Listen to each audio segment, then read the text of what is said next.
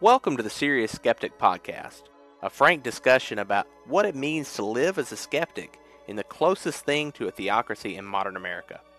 This is episode 1, Why I Started This Podcast. This is Serious Skeptic.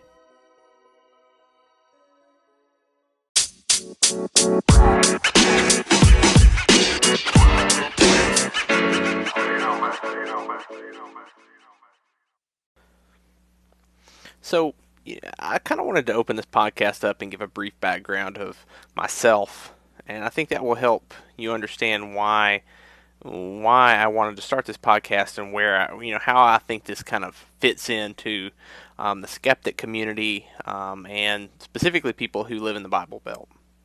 So, was raised in a fanatical, conservative, evangelical Christian home. I grew up in the Bible Belt. For those of you that don't know, that's kind of the mid-south area of the United States where there's this, predominantly white, very evangelical communities, and it really drives local government, even state governments, and it has this huge influence over day-to-day lives of many people living there, especially those that live in rural areas. And that really describes me growing up. I grew up in a very rural area in the Mid-South, and during that time, when I was a child, I spent a lot of time in church. My father was a pastor. He pastored several different small Southern Baptist churches. The kind of the Baptist denomination of Christianity is very predominant in the area where I live. So, as I was growing up, as I was going to school, my parents kind of had this moment where they decided that it would be better if I were homeschooled. They pulled me out of public school when I was in 5th grade at the end of primary school and began homeschooling me. Now, I truly believe they had my best interest at heart when they were doing that, but they did not do it because they felt that they could do a better job academically than public school did. They did it solely for the fact that they wanted to protect me from what they perceived was an imminent threat to my immortal soul if I continued to go to public school. So from a school perspective, it was not about academics. It was about, we want to do an hour of Bible study every day. I mean, we want to make sure that your science books are young earth creationist appropriate. So we had Abeka science books.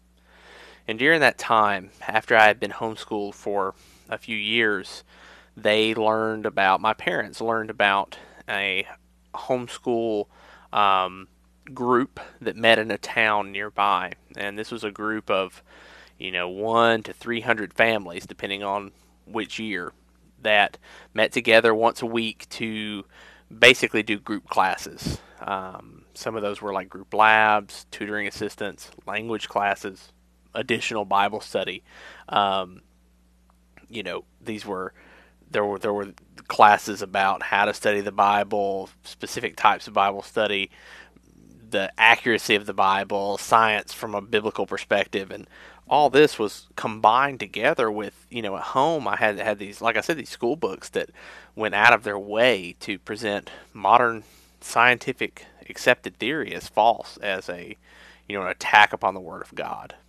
And even my history books framed everything as, God was guiding America into doing this and this, and it was God who helped America establish itself as the great nation that it is today. I mean, it was blatant indoctrination. Now, my parents, and I don't necessarily agree with them, but in their mind, I was very intelligent. I was intelligent enough that they did not actively teach me when I was homeschooled. They would give me my school books at the start of the year, administer tests, and that was about it. Everything else was up to me. I self-directed, self-taught myself. I would open up a school book, read a chapter, do the questions at the end, and then once I got to the end of a module, I would tell my mother, and she would create a test for me, or pull a test out of the book and administer it to me. Now, what that meant was that I developed a real passion, or had real passions for certain things and not others, which affected me academically. It hurt my ability to do math well. I didn't like math when I was in high school, so I didn't study it much. I did the bare minimum to get by and didn't really have the kind of oversight I needed to make sure that I was doing what I needed to do. But, you know, what this did do was really encourage me to kind of think outside the box, to study things at my own pace, and to, in some ways, pick apart what I was studying. So during this time, as I was going through this self schooling mindset, there were things that I was really intrigued by, and science was one of them. Biology was one of them, and as I was looking at this textbook, I would get to a section on insects or on plants, and I would read it over and over again because it fascinated me. I wanted to learn, even though I did believe this evangelical, fanatical, young Earth creationist indoctrination that was being fed to me. I was still completely fascinated, hooked on it. And as I was going through these books, there would be these science books specifically. There would be these big sections, several chapters, debunking Darwinism, debunking natural selection and evolution. And as I read those, I felt like, in addition to these apologetics classes I was taking at the homeschool collective that we went to, I felt that I could lead someone who had been blinded by the lies of science to Christ. I really believe that, to the point that I went to online forums and I started, engaging with non-believers, engaging with, skeptics, trying to convince them of the error of their ways. But the thing is that I found out really quick that I did not know as much as I thought I did, and that my arguments, while they seemed really good to me, did not impress these people I was engaging with. And so I started trying to learn better arguments. I started listening to debates and trying to find more information and really bolster my arguments up. And, I would started listening to, as I got older, these podcasts, these videos on YouTube, really trying to hone and perfect my arguments, because I in my head, if I could convince somebody else, therefore I had convinced myself too. I was more right because of it. And this led to this kind of ever escalating cycle of, picking an argument, seeing it get debunked or having it debunked to me, and then trying to find a better argument or stronger argument, reading books on it. And I think that attitude, that teaching I had for these logical arguments and these apologetics classes are really kind of what helped guide me away from that belief system. Now, I can't stress that how prevalent all this was in my home, and how strict it really was. My parents believed in corporal punishment. If I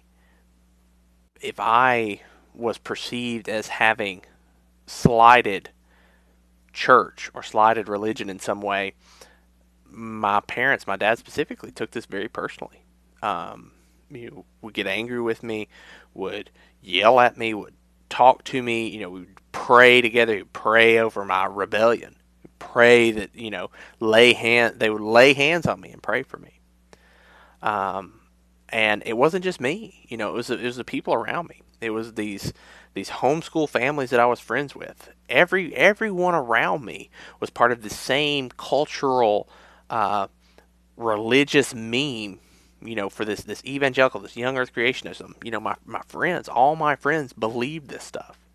Most of them still believe this stuff. So, when you have all this support network, this structure that's designed to keep you locked in, to keep you believing and focused, and if you start to slip away, people ask, well, why weren't you at this volunteer event? Why weren't you doing this at church? Did you do your Bible study? Let's look at your workbook. That really creates this structure that's so difficult to break free from. Even someone who's actively wanting to, it's hard to pull away. And most people aren't actively wanting to. They're comfortable. And, I'm talking a lot about the negative aspects of this culture, but, it was all these people who thought just like you. This homogenous group of people that believed and thought and, felt exactly like you believed and thought and felt. And, that's almost like a narcotic. It's like a drug. We're human. We crave that social interaction. We crave a tribe, a group to latch onto, to be a part of. So how did I go from that? How did I get from there to here? From a evangelical, fanatical young earth creationist to a skeptical non-believer? Well, what I was talking about earlier was really kind of the gear. This apologetics teaching, this constant honing of arguments with non-believers. When you listen to it, when you start to hear it and really try to understand the arguments that people are making against your belief, at least for me, that prompted a change in me. Um, you know, I'll be honest. This is the 100. This is the truth. As I was trying to learn these arguments, I read a book about evolution because I was like, I'll read this and then I'll have that much more ammo in my quiver. I'll be able to understand their argument better and therefore break it down. And I got to the end of the book and I realized that it resonated with me. It explained so much. Um, Evolution by natural selection, Darwinian evolution, made sense in a way that creationism didn't to me then. So, you know, here I was suddenly realizing that this core aspect of my belief, young Earth creationism, a 6 to 10,000 year old Earth, a real, true biblical flood, weren't real. It didn't happen, and but I didn't come to that realization and instantly stop believing in God. I came to that realization and said, okay, well, I now believe in a God who directed evolution. I now believe in an old Earth. And I was okay with that for a little while. But then I started hearing arguments against that. Well, why would God create man through this path of suffering? Good question. Maybe it's because he didn't. And so these additional arguments, it gradually chipped away. I went from an old Earth, an old Earth creationist, a God-guided evolution, to, okay, well, I'm a deist. I believe in the watchmaker God. He wound it up and turned it loose. And then I hear these arguments, well, if the universe, why do we, Occam's razor, why do we need another explanation? Why do we need another step in this explanation of the universe? And, that just gradually chipped away and wore me down to, it was no one moment. It was no light bulb of eureka, I'm no longer a believer. It was all these little tweaks to my arguments, tweaks to my belief system. And to me, that's what it takes to break down these series of, religious memes, this structure and scaffold that is designed to keep believers locked into it. Now, while all this was going on, while I was still kind of, am I or aren't I was starting a family. I had a daughter.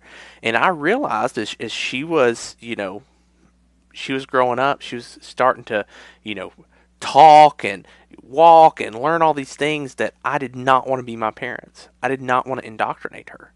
I didn't want to force a belief upon her. I wanted to give her the option to find a belief on her own. And so, all that was kind of happening at the same time, and I realized I cannot call myself a Christian anymore. I can no longer say this is what I believe in. And that was a scary realization. Because literally everyone I knew believed this thing that I no longer believed. So now that you know a little bit more about my background, about where I came from, how I went from a believer to a non-believer, how I became a skeptic, why did all that lead me to desire to start this podcast?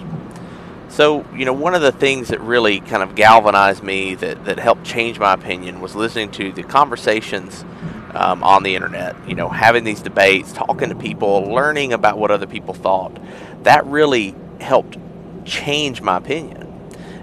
Without that, I would have, and I still live in the same small town that near where I grew up. Without those outside opinions, without the influence of the internet, without access to those conversations, I would have likely never changed my opinion.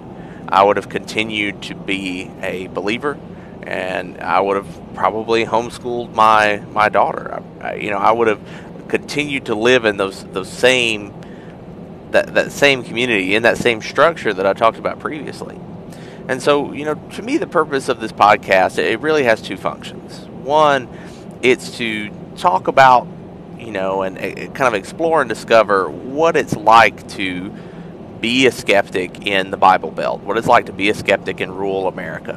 What are the resources out there that can help? What can we do in the local area to, help promote humanism and secularism, and how that influences day-to-day life for people in a similar situation as me.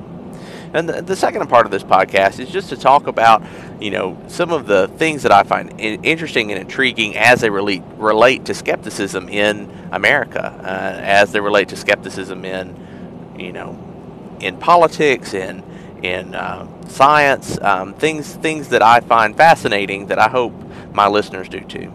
And as we go on, hopefully as the listener base grows, I would love to have calls with other people in similar situations and talk about it, let them share their stories, because I think that the more we share, the more we hear the stories of people who are living in the situation, who find themselves surrounded by a literal sea of people who have an opposing belief to theirs. Just hearing of other people in the same situation is helpful. So, I hope you enjoyed this first episode, and I look forward to recording the next one. Thank you for listening to the Serious Skeptic Podcast. I really hope you enjoyed listening to this. It's really a work in process, and I hope that as episodes go on, I have a little more structure and content for you guys. If you're interested in interacting with me, shoot me a tweet at Serious Skeptic. That's at SRSSKEPTIC. I'd be happy to have a conversation. If you've got suggestions about things you would like to hear or have any comments about this episode, I would love to engage with you. Please like and subscribe. Obviously, I'd like to get the word out. So if you enjoyed it, just let me know. Leave a comment. Help make this podcast move up the charts so that other people can view it and listen to it. And again, thank you so much for listening, and I'll see you at the next episode.